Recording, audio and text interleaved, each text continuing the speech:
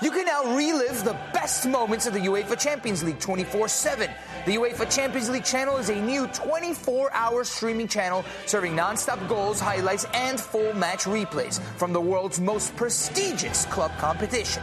Reminisce on your favorite moments, legendary players, and brilliant goals with the UEFA Champions League channel, streaming around the clock on Pluto TV and the CBS Sports app.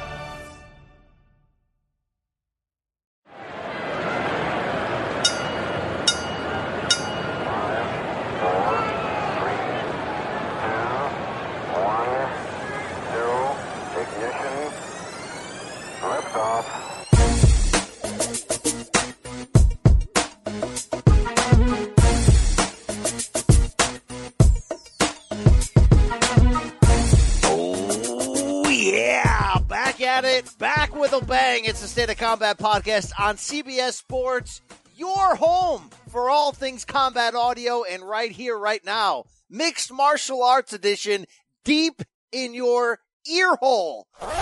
Getting you fired up with that one and only performance enhancing audio. The Brian Campbell, the voice that you hear. I'm off the plane. I'm back from Vegas trying to brush off the jet lag, all the grime, all the moral corruption going on in that city, but we also saw some great fights from UFC 245. We're going to jump into that and so much more. Preview the weekend to come, the last UFC card of the year from Busan, South Korea.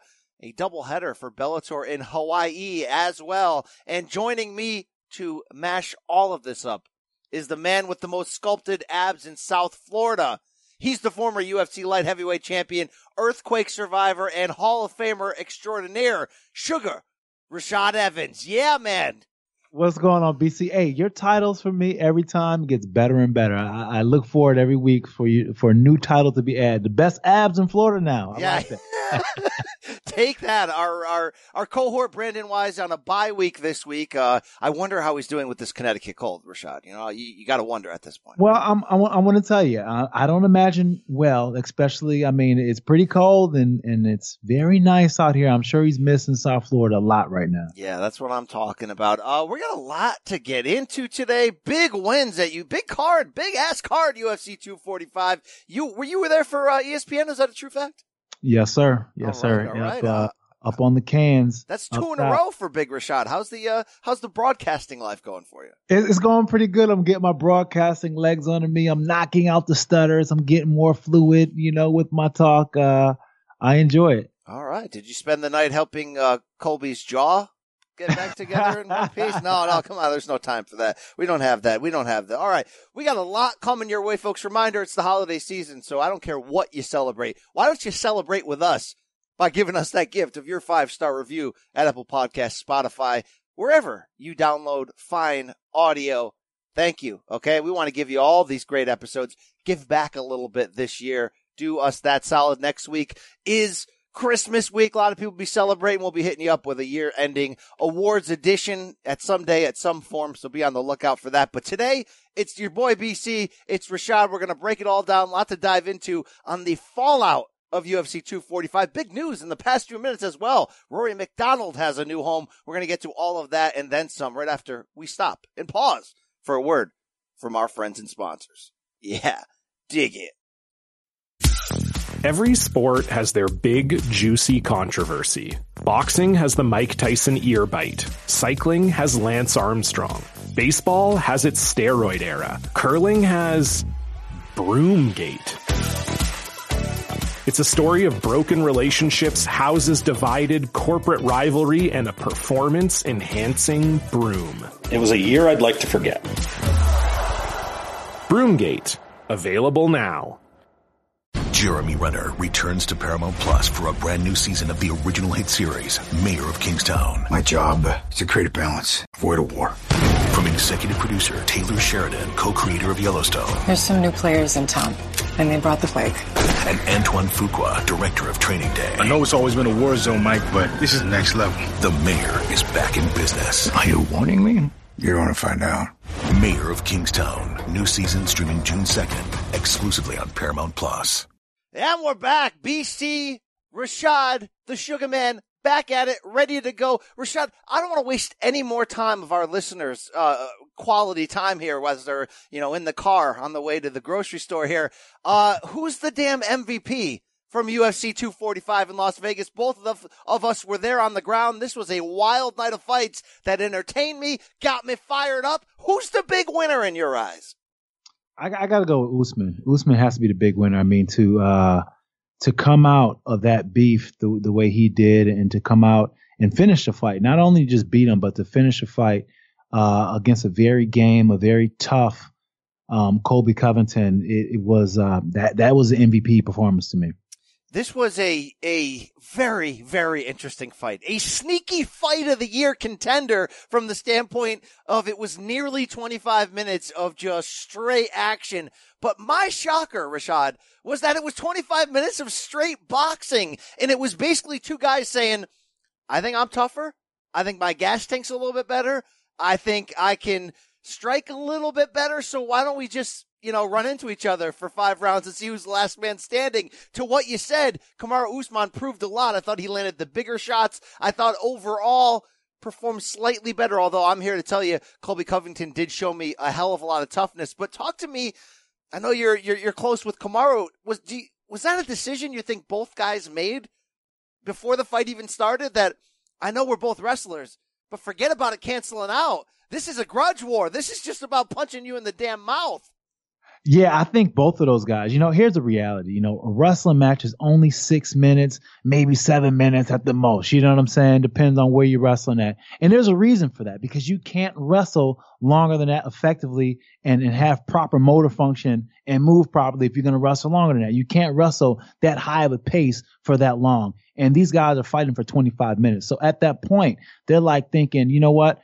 I can go out here and I probably can take them down. I'll probably get one takedown. But it's going to be a fight. And I don't know how I'm going to be when I get back up to my feet, because at that point, you're going to be in an energy deficit. So I think the whole not wanting to wrestle or not going to the wrestle for both of them was a decision that they made because it was about energy preservation and how they were going to use that energy more effective. I think that if they would have seen an opportunistic takedown, each of them would have took it. But for the most part, when it came to earning it and putting the guy against the cage and grinding out a very hard takedown, that was going to be a hard takedown because both of these guys use technically the same formula to get the guy down on the ground. So they know what they look for when they take a guy down, so they know what to defend. So that would have been a very, very hard takedown. So I think it was just an economical fight by both of them. Economical, but high freaking pace the whole damn time. I was wondering, is somebody going to gas here? And we really never saw that. And there were periods, at least 3 of those first 4 rounds were just insane pace. I mean, just like trying to keep up me doing a cage side play-by-play at CBSSports.com. It's just like, lead left hand, uppercut, right hand, jab. Right. It was just madness. Seriously, how much respect do you have both of these guys to be able to put on that fight that they did? Because, I wouldn't have guessed it went exactly just like that, but it was damn good theater. I have a lot of respect for both of those guys because I know what it's like to put your foot on the line and go in there with a guy that you have that much animosity for. Just the animosity alone for it can win you. Walk into the cage, I'm out of breath already, just because the excitement of what you're about to do and who you're about to fight and all the talk that went into it can do that. It happened to me when I fought Rampage. It happened to me when I fought John Jones. There's always that minute where you got to take a minute to exhale and be like, okay, this is just a fight. Now I got to get into my X's and O's, and this is about me executing my technique. And that's when you start to settle into the fight. And both of those guys did that relatively early. And I was really surprised because I felt that when they met into the center of the octagon in the beginning of the fight, when they didn't shake hands or dap up, I just felt like they were coming out with that same energy. And even in between every single rounds after they got done from beating the stuffing out of each other, they still had something to jaw at each other about. It was amazing. I saw from my own eyes, and from, this from having great seats at many fights, sometimes you can see things so much better cage side than you can on TV. Sometimes you end up missing stuff because of the angles, the cameraman in the corner, all that stuff. I saw with my own eyes 2 moments where I thought Colby got rocked by big right hands. And I think for the most part, I would have been fine if this went to the scorecards scoring this 4-1 or 3-2 for Usman if it ended up getting there, because I thought the striking was fairly even in terms of volume, in terms of accuracy and in combinations. I just thought Kamaru was landing the bigger shots throughout. Did you have that same feeling? Yeah, he was, and his pressure that he was put into, I think that was the biggest difference. Colby doesn't necessarily fight well going backwards, and sometimes when he was going back, that's when Kamaru was pretty much running it on him, and it was that jab that was leading the way. He was getting behind that jab, and it was really having its effect on the whole right side of Colby's face. It was starting to swell up substantially, and that was when Kamaru was getting behind it, but with the pressure on top of it. But Kamaru did allow Colby to get in there, because sometimes it seemed like he would just he would take a break getting behind a jab, meaning the fact that he wasn't throwing. He would go to the body, he'll go jab, then he'll go to the body, but then he wasn't coming back with nothing to the head. And he did that too many times in a row. And then Colby started to counter that and started going to his head. And it was amazing. It really was. It really was. I wonder if there were moments where, because this happened to us as fans and journalists, where, if you told me ahead of time, there's going to be a 5-round boxing match, for the most part, there was some kicking, some leg kicking, not really much. There was some good body kicks from Colby, nothing too serious though. Basically a boxing match. I would have guessed that Kamaru knocked him out. And now in the end he did, right? But look, he knocked him out in the final minute of a thrilling bout.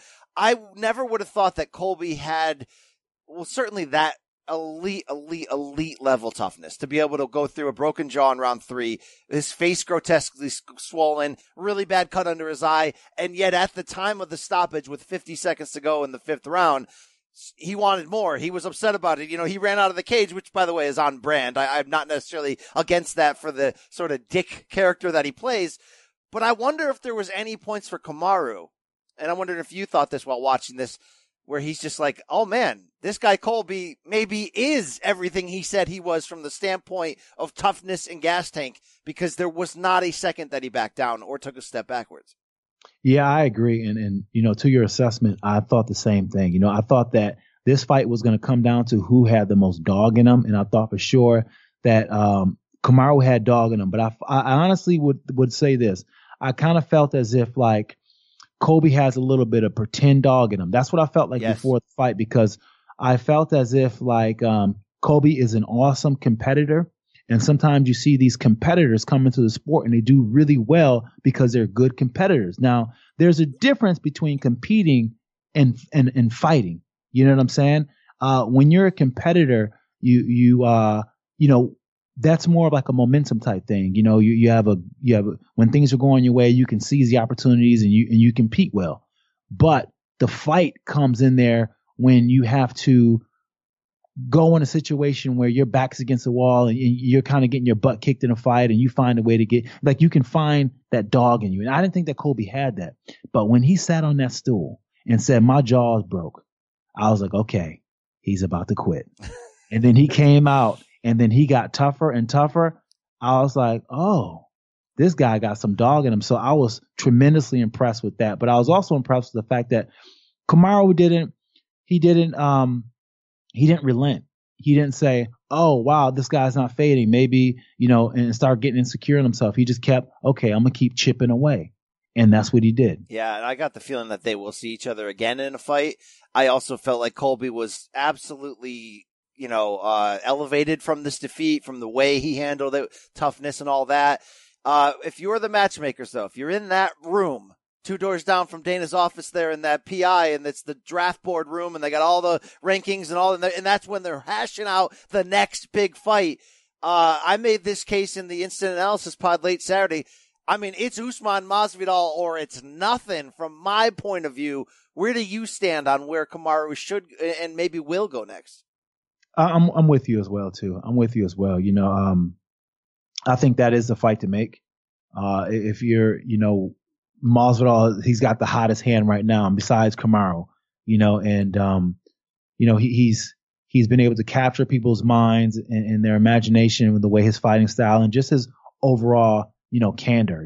He's just been very just somebody you want to give an opportunity to. So I think him and Kamaru is a perfect perfect match. And then, allow Colby to go and lick his wounds and fight his way back. And I think that, in a couple fights, we may see this again. We may see Colby lining up to fight Kamaru again. And, by that time, the pitch of Colby should be back to where we're used to hearing it. You know what I'm saying? Because he should have established the confidence back into his game with 2 of those fights. So it's the 170 weight class is looking the best it's looked in a long time. It is. And when you add that element of the BMF and the whole floater thing of guys that kind of can make lightweight or welterweight for a big fight, you have a lot of potential for fun matchups. I mean, we talk about Colby being elevated. Like, I legitimately thought when Colby finally loses that it would be like the end of the myth. Now, in hindsight, it's not really the smartest theory because, Colby's a great wrestler. He's proving time and again that he's elite. Like, I wouldn't have guessed that he would have beaten Maia or RDA or Robbie Lawler. So he's showing you each step. I just thought when he finally lost, it would be spectacular. It would be like soul crushing. It would be almost like, okay, now back down to the contenders period. But suddenly by the way he fought, I don't know which direction he goes next. Probably more likely he goes back to the drawing board, faces somebody coming off a defeat, gets back in the title picture. But if you wanted to just use his brand and make the McGregor level, the Diaz brother level fights that are just like, oh, let's put 2 guys together who can talk and love to fight and let's do this, I think he's in that class now. Now, the numbers would have to back him up, and we don't really get access to the pay-per-view numbers these days under the new ESPN deal. But I just think when you go and look like YouTube views for the countdown shows, the ones with Colby dominated anything else this weekend. Yeah, and that just shows, Colby is definitely must-see TV. And to your point, I felt the same way. I felt like after he got this fight and he got exposed a little bit, it would just expose him in general. But to the contrary, it actually, showed that he is everything that he says he is competitively, and probably even more than he says competitively, because competitively speaking, he doesn't really talk about how good he is on that level. He just talks nonsense. You know what I'm saying? But I think that, all his shenanigans outside the cage, people can, like, okay, I mean, he talks crazy, but you cannot deny the fact that this boy has a lot of squabble in him. A lot. All right, I'm going to ask you a loaded question. You train with Kamaru, you're friends with him, but this game. What does this do to his pound-for-pound ranking? Where is he carving himself out now? Personally for me, I still like Khabib at 1, John Jones at 2. I've had Max Holloway up high for a long time. We're going to be talking about his defeat in a second. Where are you sliding Usman in there in comparison to the best in the game right now? Man, I would put him at least. I got him at least in my top 5, top 3 right now, just because of the fact that, he's got 11 wins in a row, and he's, he's looking dominating in every single performance that we seen him in. This fight was the first fight that we seen him lose a round. And, that's hard considering the landscape that he's in right now. So, I definitely think you have to put him in that pound for pound within the top 5. It can either be, Khabib, John Jones, Kamaru, Yeah, I mean, you got Cejudo's lingering right around there. People overrate. I think sometimes people overrate heavyweights and put Stipe up a little too high, but he's certainly in that picture. Adesanya, I think, is right in my top 5. Kamaru belongs with those guys. It's just absolutely agree. It's legit. Yeah. He's number 8 on the UFC's pound for pound, but that's a little weird. Not only do they have women in there, but I don't know who's doing these UFC rankings. I usually have many. That's weird that they have the women in it. I mean, listen, we all play in the same sport, but at the end of the day, this is the only sport that they do that with. Yeah, that is bizarre there. But rolling forward to this co-main event from UFC 245, I talked big on this last week because I had a one-on-one with Alexander Volkanovski, who wins the featherweight title, ending that epic 14-fight win streak in the division for Max Holloway. I had a one-on-one at Media Day, Rashad, with Alexander Volkanovski, and I've never been so wowed by somebody's confidence. Now, I've interviewed a million boxers and MMA guys ahead of a big fight, right? And there's times when people are just balls out confidence. Like, I remember Robert Guerrero telling me he's going to knock Floyd Mayweather out, and me having to go like, now, I know in my head he has no chance, but he sounds pretty damn confident right here.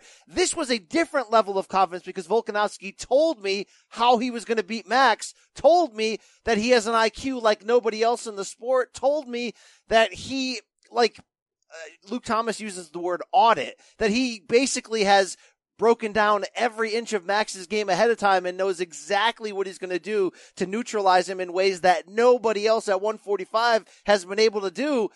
And then he went out there and did it exactly like he told me. And it's weird, Rashad, because when he beat Jose Aldo, I was almost questioning afterwards, like, did Jose quit, man? He wasn't even trying. What a crap performance. Then to hear Volkanovski tell my casual eyes, or my ears, no, dude, I took away every single thing that he normally does and left him without an answer. Is this guy some kind of wizard, Rashad? What the heck's going on here? This was a monster breakout performance. I thought he was this level good. No. He's a friggin' amazing.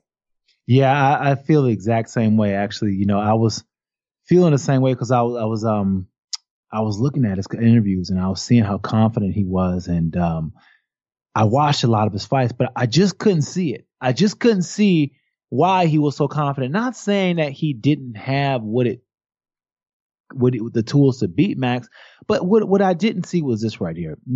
He didn't have a strong lead hand. He didn't have a strong jab hand. He does have an active left kick. He can throw it high. He can throw it inside left kick, but it to me, that wasn't enough to be able to keep Max at bay. I felt as if he needed to have more. Then he came with that outside leg kick, and that completely changed everything. That outside leg kick, that right outside leg kick, once he ate that the left side kick of Max, it completely took away Max's striking game. Max was no longer able to move forward with his progression of punches. He had to go to his other side. And his other side, although it is pretty clean, it is technically good, but it's not what the other side is. Right. And you got to really see that he had a really hard time of finding that rhythm, of fighting that pace, going from that southpaw stance. And that was all due to those leg kicks that Volkanovski landed early. And then at that point, he was able to just find his shots and pretty much control the pace of Max. And that wowed me because that showed, like you said, that IQ. And it's crazy because if I ever imagined somebody beating Max, you're always thinking, okay, it's going to have to be a slugger that knocks him out. But, here's the problem. Max has an elite level all-time great chin, and he always shows it. Number two, you're like, okay, well, maybe if somebody can finally take him down, well, nobody takes down Max Holloway, not even Volkanovski in this fight. And then you're like, three, all right, somebody's just got to out-max Max one day. Come out there and just throw volume, control distance, do all this stuff. He didn't do any of that necessarily. He did a little bit of some of those elements, but I just never would have imagined because of how smart Max is. Because Max is legitimate pound for pound, 28 years old, building an all-time great resume. And it's not just the speed or the power. Like, Max is a complete champion that one day when he walks away, we're going to be like, man, we watched someone special in this era. So I never would have guessed, Rashad, that there was going to be someone who comes along that can beat him by rewiring the computer, by short-circuiting him, by essentially, now look, I had that front row seat. So you're below the fighting surface, and I was really able to pick up on some of the visuals on the angles of just how well Volkanovski was doing to control distance and feinting. And nobody controls distance on Max Holloway. That's what he does, right? And I think some of it was, Volkanovski had a sneaky long reach, 2.5 inches longer than Holloway, but it was that constant feinting and footwork. Like you said, he's good. But can he do that to a reigning champion who's one of the 3 best fighters in the whole damn sport? I didn't think it was going to be able to work that good, but it's showing me that, I always wonder, Rashad, we're 25 years into the sport, right? But most of those years are archaic. Most of those years are kick you in the face, knock people's teeth out. Royce Gracie, the only guy that really knows what he's doing. And then you had the wrestling era. And now we finally have mixed martial artists. I didn't think there was going to be a new level of evolution, or at least not for a while. And I just saw things on Saturday in this fight that I hadn't that I hadn't picked up on before in the true science of this fight game, and to see it done at the very elite level. And again, it's not like Volkanovski hurt Max. It's not like he dominated him 5 rounds to nothing, although one of the judges did have it that way. This was a relatively close and competitive fight because Max made excellent adjustments and went southpaw and had some good moments. But with all that said, I just didn't think he would be able to do this. And it was like the ease and the calm that he had in doing it was no different than the ease and the calm in the interview I had with him where he's like, yeah, man, I'm going to win this. You're going to see. They're not ready for this style. So is this just like a new generation of smart people down there in Australia or New Zealand? Or I mean, you see analytics come in and change basketball and baseball. Are we going into a new chapter here in MMA? I think so. I think we're moving into the era of the proficient stand-up striker. That's able to do everything well, to be able to keep the fight where he wants to. And City Boxing does a really, really good job of that because these guys at City Boxing, their stand-up is elite. These guys are dissecting different movements and different nuances in the sport that is yet to still be uncovered by the rest of us, and you can see that with some of the drills that they do. I follow a couple of the guys on social media just in some of the drills that they do. I don't really see, I've never done those drills before. They seem fairly new, but they're old striking drills that they've, done for so long back there, and they're, putting a little MMA twist on them. So you're seeing the genius and the brilliance that was in that whole kickboxing era out there in Australia and New Zealand starting to play out in the mixed martial arts world. Very impressive stuff. And I feel like these two will see each other down the road again. And like Max said afterwards, look, I'm 28 years old. I'm going to be back. Like what do you expect? It is what it is. I lost. Max is only 28 years old. It's crazy. Wow. It's crazy. 28. That's it. This is an interesting division too, because it's like, man, I'd love to see Volkanovski against Ortega, man. I'd love to see him against, a couple different styles. I don't know if he can do this forever because people are going to start watching the tape on him. People are going to start having to evolve. But for right now, he's a damn good fighter. And like I said, coming in, I'm like, okay, he can wrestle. I've seen him with pop, but I've also seen him sort of get hit before by guys. This was just everything went perfect. Well, I think the thing is with him, he's coming from that big 210 and 215. And even though he's not that size now, you still remember what it's like to carry on that weight. You still remember what it's like to bump around with guys that size. And for him in his mind, he feels like these guys are smaller than him, even though he's going to the fight sometimes being the smaller fighter. In his mind's eye, he still views himself as the bigger guy. And he goes out there and he fights like the bigger guy. That's true. Could you imagine that the chess of him and Zabit for the title? I mean, there's some fun fights you can make here, Rashad. There's a lot of fun fights. I want to get your take on Amanda Nunes' bantamweight title defense, unanimous decision over Germaine de Randamie. I've got nothing but great things to say about the toughness, the survival instincts, oh my God, did she just hurt Amanda moments that GDR gave us in this fight, because Germaine could have crumbled at many points in here. But there was a weird sort of debate that spun out of this, Rashad, where, look, Amanda's amazing. She's the damn GOAT. She wrestled GDR at will. She made it look like me taking my 11-year-old kids down to the ground.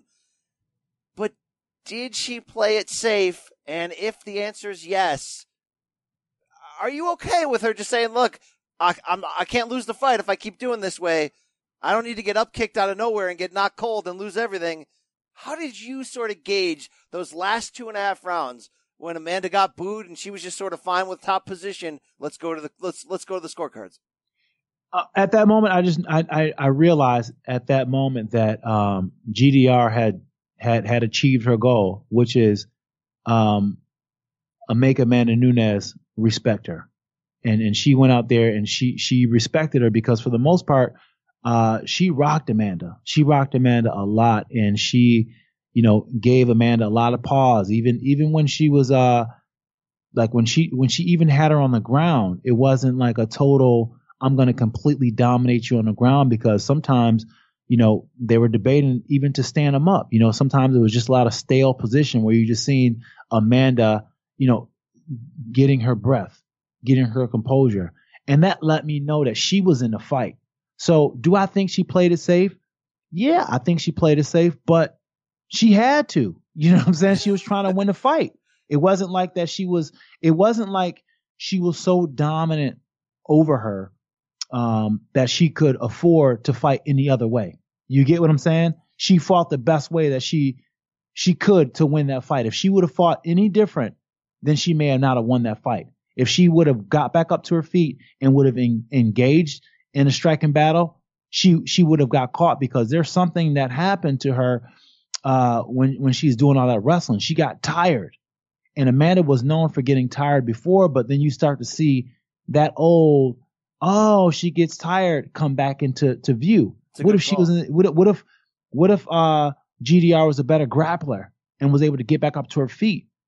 What if we would have seen then? You know what I'm saying? If she was a better grappler and was able to get back to her feet and was able, and even smarter in the grappling exchanges to, know when she had, because there's a couple of times where she got back in a position to neutralize the position, but then she went back in for a shot. And that's just her just not having that mat time. When you have mat time, okay, I got the distance I want. Now I'm back into my world. Now I can strike. If she would have did that, it would have been interesting to see what happened. Yeah, and I think you make a great point about the gas tank. Amanda poured out a lot in thinking she had GDR ready to be finished in that first round, because she rocked her with a punch, took her down with ease, slammed her, and then it was like ground and pound. You're like, oh man, this was one-sided. This fight's going to be over in a second. And that had to do something to her in terms of like, oh crap, Germaine's not going away. And then you add in those scary moments. And I remember two quick knees in the clinch, and then that one partial head kick, and Amanda looked like she was stumbling, and then that up kick, and then the damn triangle choke attempt. The triangle choke. Who would have even come on? And it almost worked. It did. I mean, what a performance for Germaine de Randamie. And anyone that's going to argue, Amanda should have given her a chance to win? No, she shouldn't have. I mean, if anything, you're going to say, look, Germaine's got to be able to stop one takedown, to have any argument in this conversation. Like, Amanda knew what she was going to easily win with. She did it. Sometimes that's what the greats do. Do you tell Floyd Mayweather, why are you not knocking these guys out? Why are you just brilliantly outpointing them? No, it's what he does, right? Like, good God, Saturday night, Terrence Crawford, the welterweight champion, got into an unnecessary war, and we're all criticizing him. Would we have said the same if Amanda Nunes just started throwing bombs? I get all that, but it's almost a weird moral victory for GDR in this one.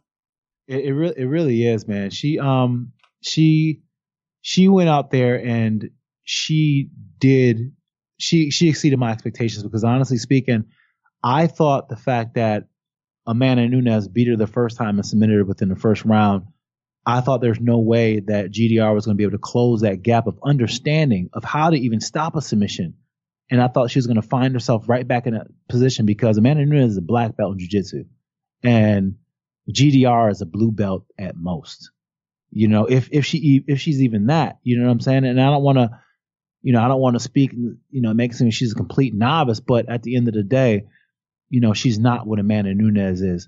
And here's the thing.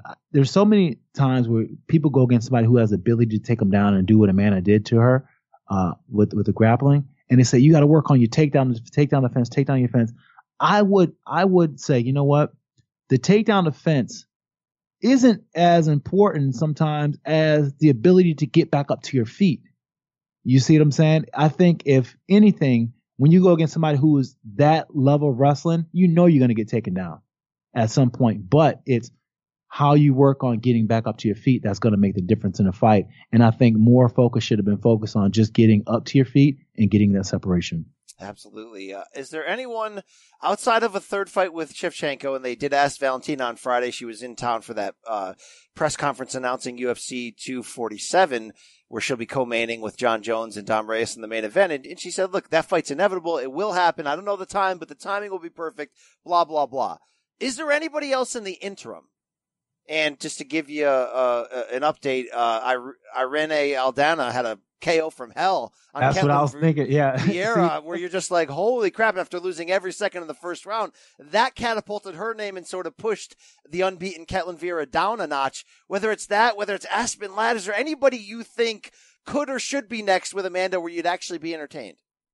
I think Aspen Ladd could be somebody very interesting, but I think that Aspen is like 1 or 2 fights away from being there, mentally speaking, as far as having that confidence. You know, I think that she's got some very, very, really good stand up. She's got a hard nose to her, but I think that, you know, she's still, she's kind of almost too polite in there a little bit. You know what I'm saying? She's almost too polite. I wish that she would be more of an asshole a little bit, just so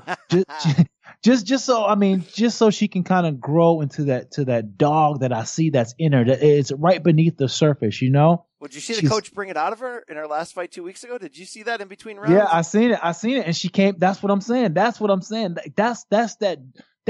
see Aspen Ladd. I can see Aspen Ladd tapping into that more and becoming that force in the weight class. And I think that with a couple fights coming from that place of fighting, I think she definitely can be a contender. Yeah, that's a fight I want to see. It's like, I agree with you. She almost needs a couple more, but there's no time for a couple more. She's number 2 at 135.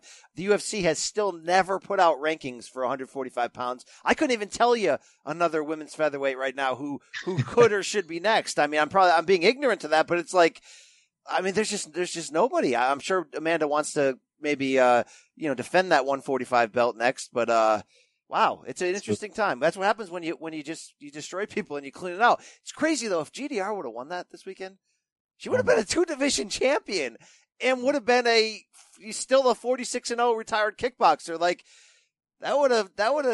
I don't know if we're ready to live in a world where Jermaine Durandamy is a two-time champion, like 2-division champion. It would have been wild. It's crazy.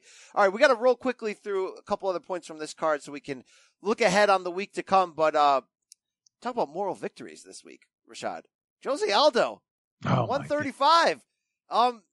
He's legit. He's friggin' legit. And the comments he's making about I should have been at this weight class all the time, my whole career. I never had a nutritionist before. I never felt this great. Now his performance against Marlon Moraes, a disputed split decision loss, really wasn't perfect. He had a lot of issues with Marlon's speed in the first round.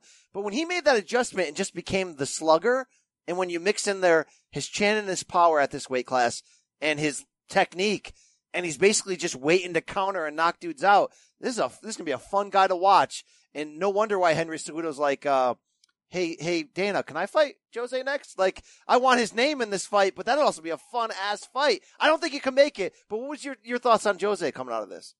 I thought he looked phenomenal. I mean, when you cut that amount of weight, and you always worry the fact that, okay, how much weight did he cut? Because at the end of the day, when you cut that amount of weight, you know, you're not going to be able to replenish your body in enough time where you're going to be able to compete at the highest level, because when you cut that amount of weight, it takes away from the amount of fluid that can go around your brain to absorb a shot, to absorb a punch.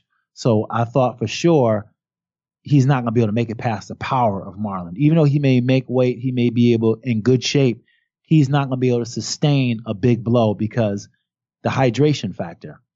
He showed something different. He showed that he was hydrated. He showed that he had more energy. And actually, honestly speaking, it looked as if like Marlon was kind of banking on the fact that he would be in an energy deficit because of the weight that he cut too. And Marlon was a bit surprised the fact that he came out and he was pushing the pace that he did. But that's what I seen from that fight. I seen him just pushing the pace on Marlon. I know how Marlon can fight. I know how Marlon fought under Mark Henry. And maybe that's where I was judging it from, because this was his first fight not being with Mark Henry. And let me tell you the significance of that. The significance of that is the fact that everyone knows that Mark Henry has, or if you don't know, I'm going to tell you now, Mark Henry, he has an extreme play calling or codes that he does for his fighters. So there will be a code that syncs with a punch combination. So it can be like jab, cross, hook, kick, and that'll be, you know, named after Marlon's daughter or another loved one of Marlon that he has in his life, or whatever that strikes him. So he has all these codes, and he can give a complete combination just by saying one word. So that's a huge line of communication. And all Mark Henry's fighters, they learn to listen to what Mark is saying. We learn it in training because Mark would be like, he'll yell something out, and then you just have to know what he's talking about. And that's how he communicates to his fighters. So and they had that communication since Marlon came over to New Jersey, and it's something they had to build. So when Marlon didn't have him in his corner, I was kind of nervous that might be an issue. And then when I watched Marlon fight, I felt like it was an issue, because what I seen from Marlon, I seen Marlon just very indecisive on what combination or what to throw at a moving forward Jose Aldo. And I was like, damn, he's really missing Mark Henry right now. Indeed. He scratched a victory that I want to say disputed instead of anything like controversial, because I really felt in the second half of that third round, Jose kind of took his foot off the gas pedal and allowed Marlon to kind of constantly jump in with some sneaky jabs and lead shots. And it just seemed like Jose wasn't closing the show strong enough. And I felt bad for him, because I scored it 2-1 for him, but I felt that you could have given it to Marlon. 2 of the 3 judges did. And I really feel like this would have put him right in a title shot, because he's that name. He's still 33. He told me, mark my words, I'm going to win a title in this division. Like, I'm going to be the next champion. Him versus Henry Cejudo is suddenly one of the most anticipated fights I would want to make in a division that's overflowing with credible contenders like Petra Yan, who just sent Mr. Faber to hell in the fight before that. So it's wild, man. I don't think Jose is the same guy as Featherweight Destroyer by any means. But in this weight class, with that chin and power, man, and that willingness to fight, he's gonna end some dudes. He really is. And here's another thing, everyone he has to fight still respects and understands that's Jose Aldo. You know what I'm saying? He still carries that's Jose Aldo. And, he may have had his troubles and consistency winning fights, but the respect is still there. People still respect his name. Contenders still respect him when they got to step on the line to fight that guy. And I think that he's definitely somebody in this weight class to be watched and to be feared. But another thing, I want to talk about this judging that night. I didn't agree with the judging at all. I thought the judging was the worst that has been in a long time. So for just this fight, or for in general? In general, I thought the judging was bad the whole night. Like, even like when Kamaru's fight it ended, but the scoring came out, and they had Kamaru, I think, losing the fight. Yeah, he was up 3-1 on one card. One card was even entering the 5th, and the other card had Colby up 3-1. Colby up. He was going to lose. He was going to lose the fight if it went to judges. That's what it seemed like to me. It's interesting. It's very interesting what they're seeing, and yeah, there's always been a major problem in scoring in MMA because you're using the old boxing system. But here's a problem with that judging that night. Every fighter who was fighting and they pushed the action, they weren't rewarded for pushing the action that night. It was a guy on the outside moving and avoiding that got the nod, and it was just perplexing to me, because a big part of controlling a fight is controlling where the fight takes place at. If I'm walking you down and I'm controlling where the action takes place, then you have to give me credit for controlling where the action is taking place. You can't give it to the guy who's evading action to not get hit. It's the guy who's, okay, I'm 10 toes down, I'm here. Okay, you're moving, I'm 10 toes down and I'm here. And if I can keep on making you do that, then I'm controlling the octagon. Yeah, I mean, if you make somebody skip to your loo, and you will skip to my loo, then that's the bottom line. You may that's ring generalship right there. I mean, that's something. I don't feel like these guys know what they should be judging. I really feel like we're lucky there isn't worse issues that break out from that. But Moraes will not get a title shot by any means, having been stopped by Cejudo. This is a big win for him to stay in that picture, but this is a crowded title picture. Aljo's recovering from injury. Petra, Peyoce, Peter Yan did really what he was supposed to do. He brutally finished Uriah Faber in round 3. Shout out to 40-year-old Uriah Faber for taking an insanely dangerous fight with the hope, and he looked great, by the way, before Yan, really, the youth and power just started to break him down. He took a fight that could have listed him to a sneaky title shot. I mean, Faber, if he would have got by Yan, we could have been talking about him trying to get that backdoor Bisping legacy of finally securing that title. But he didn't. I feel like it's Peyote Jan. Can I brutal that anymore? How are we supposed to say it, Rashad? Peyote, Peruta, Peter? Piota. It's his time. It's his time. Sandhagen's in this division too. But could you freaking get your mouth watered anymore for Cejudo Jan? I mean, that would be violence. It would be so violent. And Jan's impressed me so much that fight because, you know, he started off really, really slow and very, very patient. And it was like, okay, is he gonna open up, you know, or is he just, you know, you couldn't tell if he was being patient or was it the fact that Uriah was giving him some problems, that was giving him some hard time to kind of sort it through, you know. But by the second round, when you start to see him catch Uriah, you started to see, oh, so he was just waiting for the perfect, you know, like you can see the strategy behind it.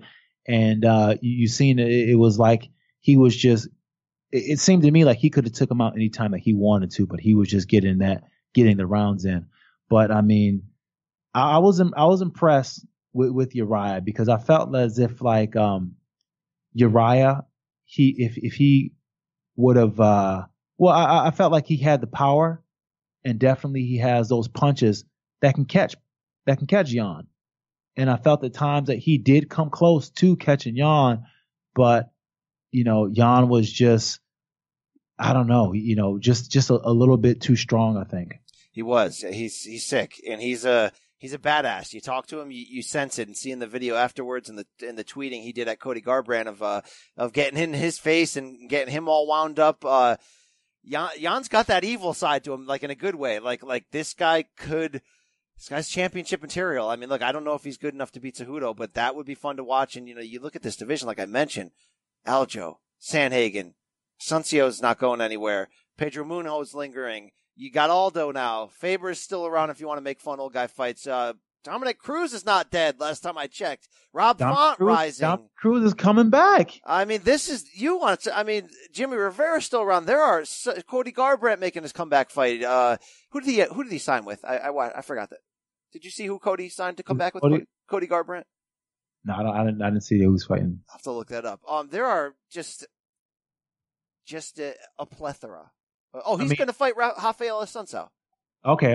And it's an exciting fight for Cody because Cody is now training in New Jersey with Mark Henry and those guys. So it'd be good to see how Mark Henry's play calling style works with a guy with hands like Cody Garbrandt. I really want to see Cody put the train back on the tracks, man. I really want to. He's one of my favorite strikers in there because the way he throws punches, it reminds me of a Shane Mosley. You know what I'm saying? Like the way his punching style reminds me of Shane Mosley, and Shane Mosley was one of my favorite boxers. And who just got the nod to the Hall of Fame for next year, by the way, in a badass class. Juan Manuel Marquez, Bernard Hopkins. That's not a bad trio right there.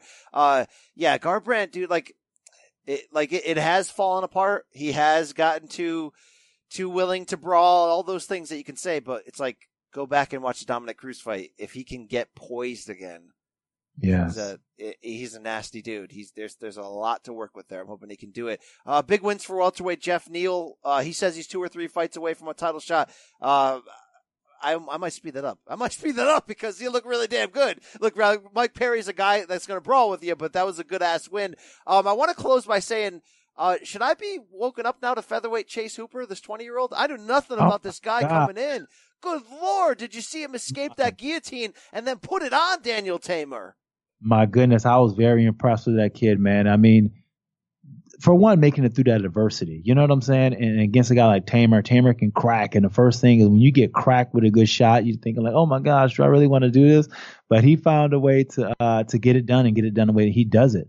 And he's got some huge upside. He's a big kid.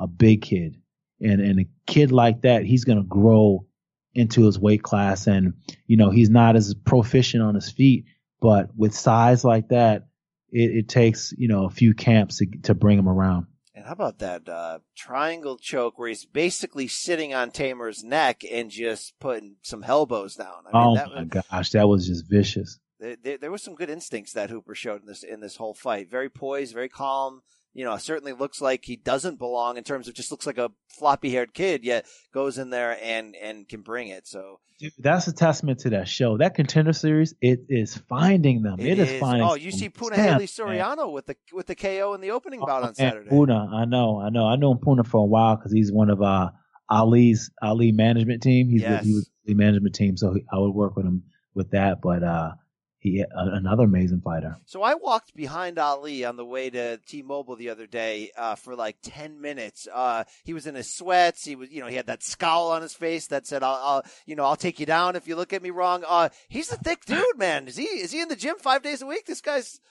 Yeah, he trains like a fighter, man. He trains like a fighter. He trains with his fighters. Ali for the most part, he was my main training partner when I fought Sean Salmon. And at Jackson's, Ali was my main training partner for a while, and that's how we connected because he's my main training partner. You ever put that head kick on Ali like you did, like you ruined Sean Salmon's career? That's where I perfected it by doing it on him. It's like that story. I gotta ask him on camera about that. I gotta get his take on that. Absolutely. Good nights of fights. We got some news to check out as we roll forward. Just before we turn the microphones on here.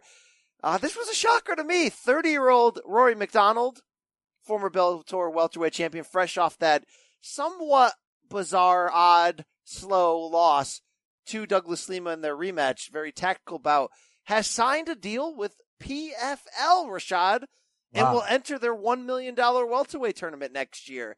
Did not see this coming. Good move? What do you think? Oh, man.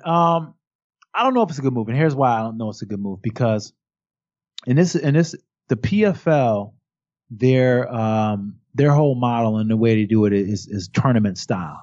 So you're in the fire the whole time, and it's one of those things where it's a huge upside, and it's cool because you have seasons and you have some time off, but for the most part, you're in the fire, you're in the tournament. And what do you got to fight? 4 or 5 times in a year? 4 or 5 times a year. So it's not. I mean. It's a lot. It's a lot, and that's why I think that I'm not too sure about this move for Roy. I mean, you do have the huge financial side to win $1 million, and maybe he want to win $1 million and just sail off into the sunset and be done. Maybe that's his plan. But the truth of the matter is, he's gonna have to fight a lot, and he's gonna have to fight a lot of younger guys who are up and coming, who are hungry, who don't really have a name, and those guys are the hardest guys to fight sometimes, just because of the fact that they don't know any better. You know what I'm saying? They don't know any better, and the fact that they're so, they're so green and they're up and coming, and they have their eyes full of what the MMA world could be. They're not jaded yet, like he's jaded, And I just don't think that the PFL was probably the best move for him. I mean, it depends on how if this is his last year, I would say go PFL. But if not, competitively speaking, then I'm like, ooh, you should have went somewhere else. You would have to assume he's getting. I don't know how the structure works. You win $1 million if you win the tournament, but he's getting probably paid handsomely on the side of that, you guess, right? Yeah. So you get your regular fight contract. In your regular fight contract, you do like 2 fights, 2 or 3 fights. In those 2 or 3 fights, you have to qualify for the playoffs. You can qualify for the playoffs with those 2 or 3 fights. So at those 2 or 3 fights, they're going to be at your regular pay, whatever your regular pay is. But then once you get to the playoffs, then you're not going to get your regular pay every single time you fight. You're going to get like a playoff money, like playoff salary. I mean, look, it's great name value for PFL, but I don't know, man. What we saw in the last few months, I just don't feel like he's going in the right direction. That the old Red King's still in there. I just think right now for him, and this kind of proves it, like with the PFL sign, like it's a money grab, and he knows that it's short time, and his mindset of I want to be the best fighter in the world and all that kind of stuff. It's kind of like, I'm gonna compete. I enjoy competing, but for the most part, I'm gonna make this money and spend time with my family. Cannot hate him if that's the direction he wants to go. It's like weird. We know he's great, right? We've seen it. We saw him in UFC, but he's got a really sneaky great resume when you go back and look at it. The wins over Diaz and Woodley. I mean, he's done some big things. Wins over Douglas Lima on top of that. he's a classy guy too. Just don't know. He really is. Yeah, he is. He is. He's very hard to read. Yeah, you don't know when you talk to him whether he might just accidentally carve you up in a second. You're just not really sure what's going to happen next. He's a very introspective dude there. Rashad, do you see all this, I want to say nonsense, all this talk about Claressa Shields wanting an MMA fight, wanting a 2-fight series with Amanda Nunes? She was at the UFC card this weekend. She's trying to make noise saying, I'll do an MMA fight as long as they are willing to sign for a boxing match against me. Ariel Helwani of ESPN just came out with a piece that said, forget that talk. She should be going after Kayla Harrison from the PFL. They're closer in weight, blah, blah, blah. I don't really care. I don't really see it.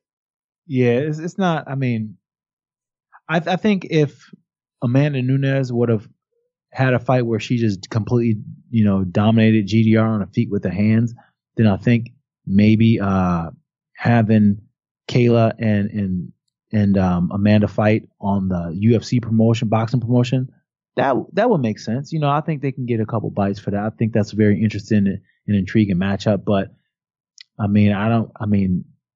Claressa, she came to MMA. That would be interesting as well too. But for the most part, I don't think people are woke enough on who Claressa is in order to get really excited about her potential and what she can do to MMA. I fully agree. I think it's a smaller payday and care level if she tried to cross over than she would realize. If she wanted to do look, Bellator will give you the right opponents. Bellator will match you up the right way. You want to go over there and try this crap out? You can probably fight somebody who's 0-2 and go have fun with it and maybe just stand up and knock them out. It'd be curiosity, but this ain't Maymac, Rashad. So, there's no upside for Amanda Nunes other than hey, Claressa, do you want to come over? I'll fight. I'll defend my title against you in your debut. Outside of that, there's really no upside in doing anything like this. I agree 100%. Also in the news this week, people going nuts that looks like our good friend Vitor Belfort, who signed with ONE, is he's in the gym, Rashad. I don't know if he's at the doctor's office too, but he's at the gym. And you remember Mohawk TRT Vitor from 2013, who was just spin kicking dudes to the next planet? That guy looks like he might be back. Please don't tell me that 40-year-old Rashad Evans, who's putting around the idea of a comeback, is considering going near that monster. Please, because I don't know if he'd pass a test on any planet right now. Well, he trains at the same gym I train at. Oh, so you've been seeing him? Yeah, I've been seeing him. So yeah, I've been seeing Vitor, and we've been training together, and he looks phenomenal. He absolutely looks phenomenal. He actually looks better than he did back in the scary times, just because he's figured something out. It looks like he's figured something out. He comes to the gym. No lie, this guy comes in. He's there for 3 hours. He has a 3-hour routine that he does. He comes in there early before anyone gets in there, and then he's the last one to leave. So he does a good 3-hour routine. He comes about I think 2 or 3 times a week, and he does this 3-hour routine, and he looks phenomenal. The guy looks like it looks scary. He looks scary. He does. We train together. He's pretty on point too. If they want to line him up with a few tomato cans there, I'd be into that. I'd be finding the stream. I'd be tuning in there.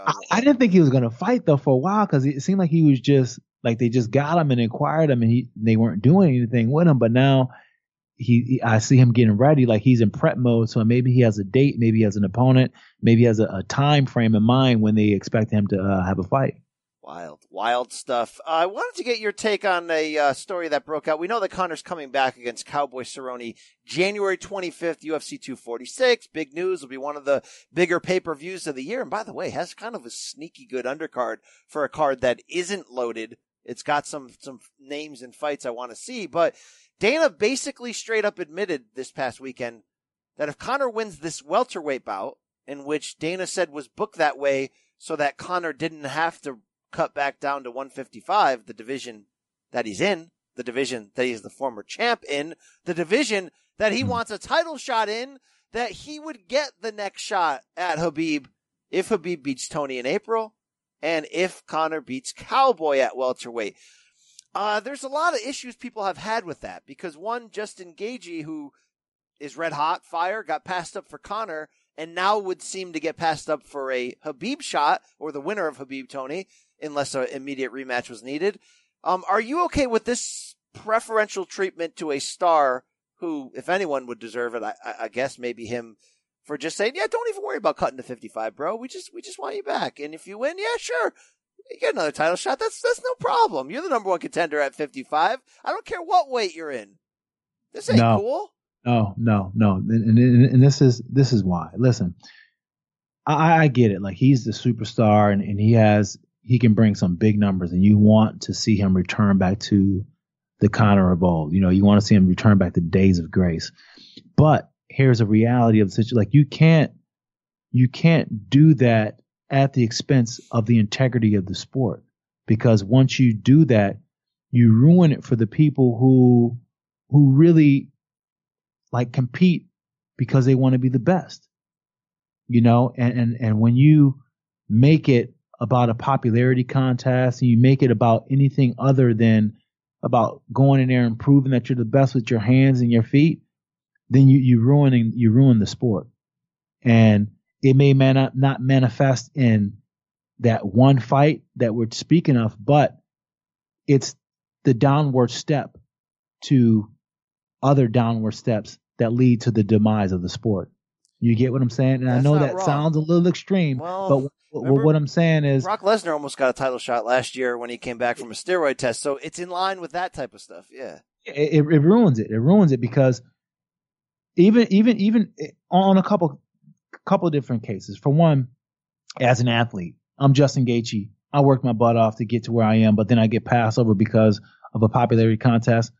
Now that jades me as a fighter, and now I'm different on the inside because of that. You know what I'm saying? And that may be a good thing or maybe a bad thing for my career. Who knows? It all depends on how he internalizes that. But then you also have a fan who is a purist of it and just want to see the best guys compete. Then it ruins it for them because they're like, oh man, this isn't what I thought it was. This isn't the sport that I started to follow. This isn't about as real as it gets. This is about, hand picking your guys and this guy wins. This is not the sport that I believe in anymore. So then you start losing fans in that respect. So these are the times, Rashad, where I just wish Dana would go, look, guys, Conor's the biggest selling fighter in this promotion's history. It is what it is. And I think people would just go, yeah, I got issues with it, but he's not wrong. But instead, when he's just like, I don't see a problem. These are two lightweights fighting in a basically a lightweight bout in which they don't have to make lightweight. It's no problem. It's like, well, how many other fighters, if you didn't force them to make weight in their division in which they have a tough weight cut, could look absolutely fantastic and work their way into title contention if you're just like, it's crap. It is crap. And the worst part about it is the fact that here's about it. You continue to spoil somebody who has had bad behavior. What do you think is going to happen? He's going to continue to be terrible. You know what I'm saying? It's not going to fix the behavior problem that you see, because you're showing them that, hey, despite no matter how you cut up, yeah, we still will bend the rules for you. You know what I'm saying? And that's the thing that kind of ruins it, I'm with you on that. I'm with you for sure. We got a couple fights to look at this weekend. There's a pair of Bellator bouts in Hawaii. I'm not going to say they're necessarily great. Bellator 235 on Friday night, a dual showing on Paramount Network and DAZN. Bellator 236 on Saturday night, streamed exclusively on DAZN. But I'll say this, Rashad. I love how they've marketed women's flyweight champion Ilima-Lei Macfarlane. She's like a national hero in Hawaii. We know for years Hawaii is this hotbed of rabid fans. I'm definitely going to tune in for that atmosphere when she defends Saturday night against Kate Jackson, because they've already proven that it matters when she's there in Hawaii. Yeah, I'm definitely going to tune in too, because like you said, she's an exciting fighter to watch. And, the thing I like about what Bellator is doing, and they're going to Hawaii, and UFC hasn't been to Hawaii in a long time. And, it's going to be interesting to see, the environment there, because, I went to a few undercard, small shows there, and the fans there, they go absolutely bananas. It's packed for like super small shows because a lot of shows don't go there. And there really is nothing else to do on the island. So that's why they're all so big fight fans. So I think Bellator is going to have a huge turnout for both days. You know, I'm not ever into the idea of these back-to-back shows in the same city. It's like, can we just make one show and make it really good? But there's a couple things worth looking at. Josh Barnett, former UFC heavyweight champion, will be making his Bellator debut. His first fight, Rashad, since 2016 in the UFC when he submitted Andrei Arlovsky. Then he had the somewhat wrongful USADA suit that followed. He's going to main event against Ronnie Marks. It's amazing that this man is still fighting. It's amazing that he's only 42, Rashad. I feel like Josh Barnett's been in my MMA life for like 3 decades right now. Yeah, no, that's pretty crazy. But he's one of those old goats that just stays around and found a way to do it, you know. But he's got a tough one against Ronnie Marks. I watched Ronnie Marks train at the the Performance Institute, and he's this past weekend. And he was looking really, really good. He was training with Glover Teixeira. So Teixeira has him looking really, really sharp, you know. Big guy, huge legs, you know, and it's going to be an interesting matchup, I'll tell you that. Absolutely. I'm a big fan. Do you know this women's flyweight Alejandra Lara? They call her Azul. She's got a fight against Veda Ortega on Friday night. She lost to Alima Lay McFarland in the past for the flyweight title, trying to make a comeback for a rematch. She's marketable. She's a very good looking lady. Okay. I'm going to be cheering for her on Friday. All right. Brandon tells me to stop talking like that, but look, it's 2019. Okay. People can talk about stuff like that. Okay. So, we'll shout out to Azul. We'll see her there. Also the co-main on Saturday, featherweights, AJ McKee and Derek Campos. Yeah. Can I have that, please? Yeah. This is part of that tournament, right? Both guys coming off of wins. That'll be a good ass piece of business there. And we're only a week away from Fedor Rampage when Bellator and Risen get together. My boy, the ass kicking machine. Jason Jackson is returning. Against Kichi Kunamoto. Yeah. The ass kicking machine is back. Every time you tell me to look out for somebody, they get a knockout win. So he almost beat Ed Ruth.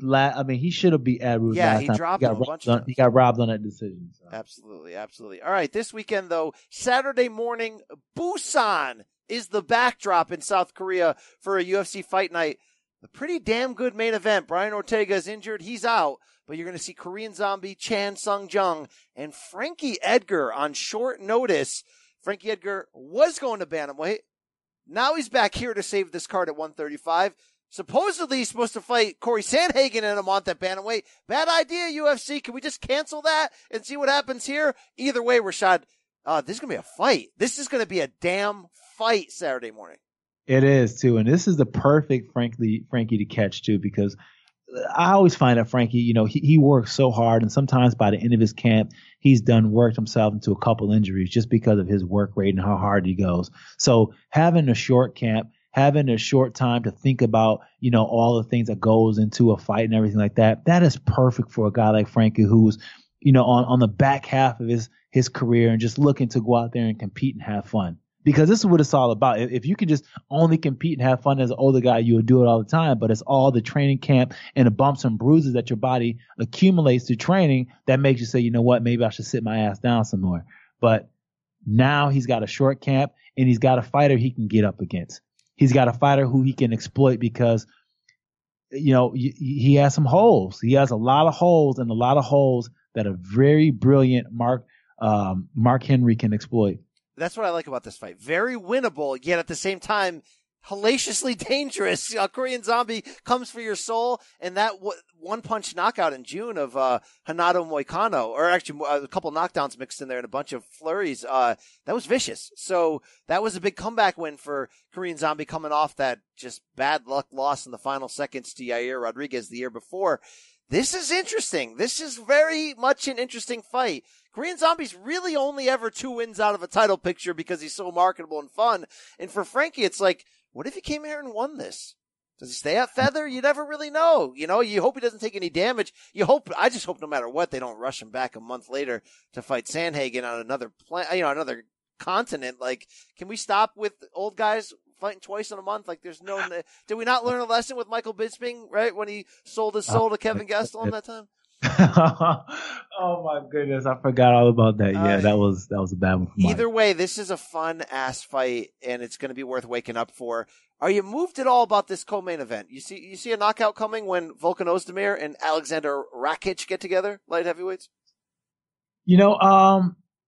I do, because they got that same similar style, and I feel as if like Volkan, he wants to prove himself again. He's still kind of on the recovery from that epic year that he had, that epic whirlwind year where you saw him going title for the, fight for the title.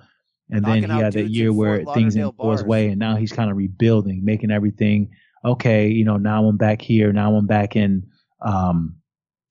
Europe, and getting used to his whole flow and everything over there. So I think I look forward to seeing, how Volkan has changed his game around and adapted to the newness of everything he's experienced in his last year. Absolutely. That could be an interesting fight. The only other fight I'm of note that I care about is Doo-Ho Choi is back, Rashad. The Korean Superboy. Love me some of this guy. We haven't seen him, though, since January of 2018. You'll remember that fight of the year lost to Cub Swanson. He comes back basically a year and a half later, gets knocked out by Jeremy Stevens in a war. Then we haven't seen him in almost 2 years. He's going to come back against Charles Jourdain. He's only 28 years old, but can he put it together? Because his first couple fights when he came in the UFC, it was like, damn, this guy's going to be something special.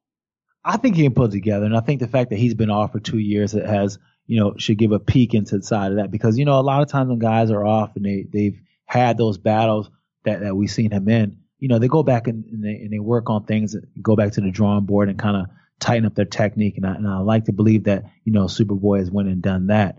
But like I said, it remains to be seen. So it's interesting, and it'll be good to see him to get in his groove and get in his rhythm and just kind of see if we can get more of those exciting fights from him. I love this guy because he's either going to knock you out or, I don't want to say there's a stereotype of Asian fighters in both sports that they'll go for it, but they'll go for it. Rashad, in Korean Superboy, as we saw against Cub Swanson, will friggin' not go away. So it's wild. If he gets into a war at any point, he's going to empty out the jug to try to win that. And that's, scary and humbling and fun to watch and wild. So, it could lift him to the top. It could get him into some trouble. You never know there, but, big fan of that guy. That'll wrap up the MMA portion of this week. Rashad, I gotta check your pulse here. All right. It's holiday season coming up, Christmas around the corner, but Friday, December 20th, Star Wars episode 9. The Rise of Skywalker. Are you in? Are you fired up? Do you get down like that? Oh, I get down like that. I'm a big Star Wars fan. I'm a huge Star Wars fan. Been that way since I was a kid. So, it's interesting. The Star Wars world is pretty interesting. The Mandalorian came out on Netflix. It's a good series. So, a lot of interesting things are happening in the Star Wars world. Now, what's your plan? Are you going to be an opening night guy? Are you going to wait to hear the buzz and check in over, a couple days later? How in tune are you with this film coming out? Are you like, I'm an opening night guy. I'm going to see it opening night just because of the fact that I know some really big Star Wars fans. So I'm not going to get the chance to, hear about, they'll mess around and tell me the whole thing if I don't get a chance to see it right away. Colby Covington will straight up spoil the ending. You got to be careful. All right. He's done that before. Do you have any hopes, predictions? Any, who is Rey's parents? What are we going to find out? Is this the last one? Man. What's going to happen here? It can't be the last one. It can't be the last one. I mean, Disney has it. They're not letting this baby go. All right. I don't think Kylo's coming out of this in one piece. All right. No, Kylo's done. I think he's going to get he fights too emotional. Get banged up. Yeah, he fights way too emotional. Do you have any feelings about this grudge match war rematch we're going to see Saturday on Fox in the boxing realm? Jermell Charlo, Tony Harrison for the junior middleweight title. You know about this beef back and forth they got going on? It's wild. I seen a bit of it. I didn't really get into it, but it's a beef. Like yeah. It goes back to their disputed fight last December when Harrison won. One of those decisions you're like, did he really? I don't know. But dude, those Charlos they're like, I feel like the Charlo brothers just need somebody to piss them off, and then they come out and they knock fools out. And they got it here because Charlo's accusing Harrison of ducking out when they canceled the rematch 6 months ago, that he got knocked out in sparring, that he was afraid. Like, this is like, tune in to see some emotion. I love when fights have emotion in it. I love it too, and especially real emotion too. And that was the difference in between Colby's fight and a fight like this, because, you know, with Charlo, he can dig and kind of find things, that say things to really poke at the spirit of his opponent. You know what I'm saying? You know, missing a fight, dodging me. That really pokes at you. But what Colby was saying, you know, it doesn't really poke at you because it doesn't hit on anything real. You know what I'm saying? When you hit on something real, that's when you draw out the emotion. So that's what I think this fight's going to be, an emotional fight, because it drew on something real. Absolutely. As we turn the corner here, I know you're a big boxing guy. Do you have any early feelings on Fury Wilder too? Fury just changed his trainer. You know, we got into that in the boxing show this week. What are you doing 2 months out from the biggest fight in your career? Just dumping your trainer. I don't know what's going on here, Rashad. I think Fury's doing a little too much, man. And I wish that he wouldn't, because he's so dang talented. But I say he's doing too much because you have the wrestling, you have the whole MMA talks, and you have everything else that he appears to be doing. And then again, this can just be, you know, smoke screen that he giving us, right? You know, he could be on a low training the best that he ever, or be more focused than he's ever been. But as it appears on the outside, it appears that he's just, you know, he's fragmented in his thought. He's fragmented on what he wants to do. And he knows that he's the hotness right now, but he doesn't know how to divert that attention and really, you know, put it to the right area. And that's the problem. That's where, that's when things tend to fall apart, when you don't kind of know where to put the hand, you know, that you're dealt. You don't know how to play it. And I feel like he needs to slow down a little bit, you know, and changing your trainer.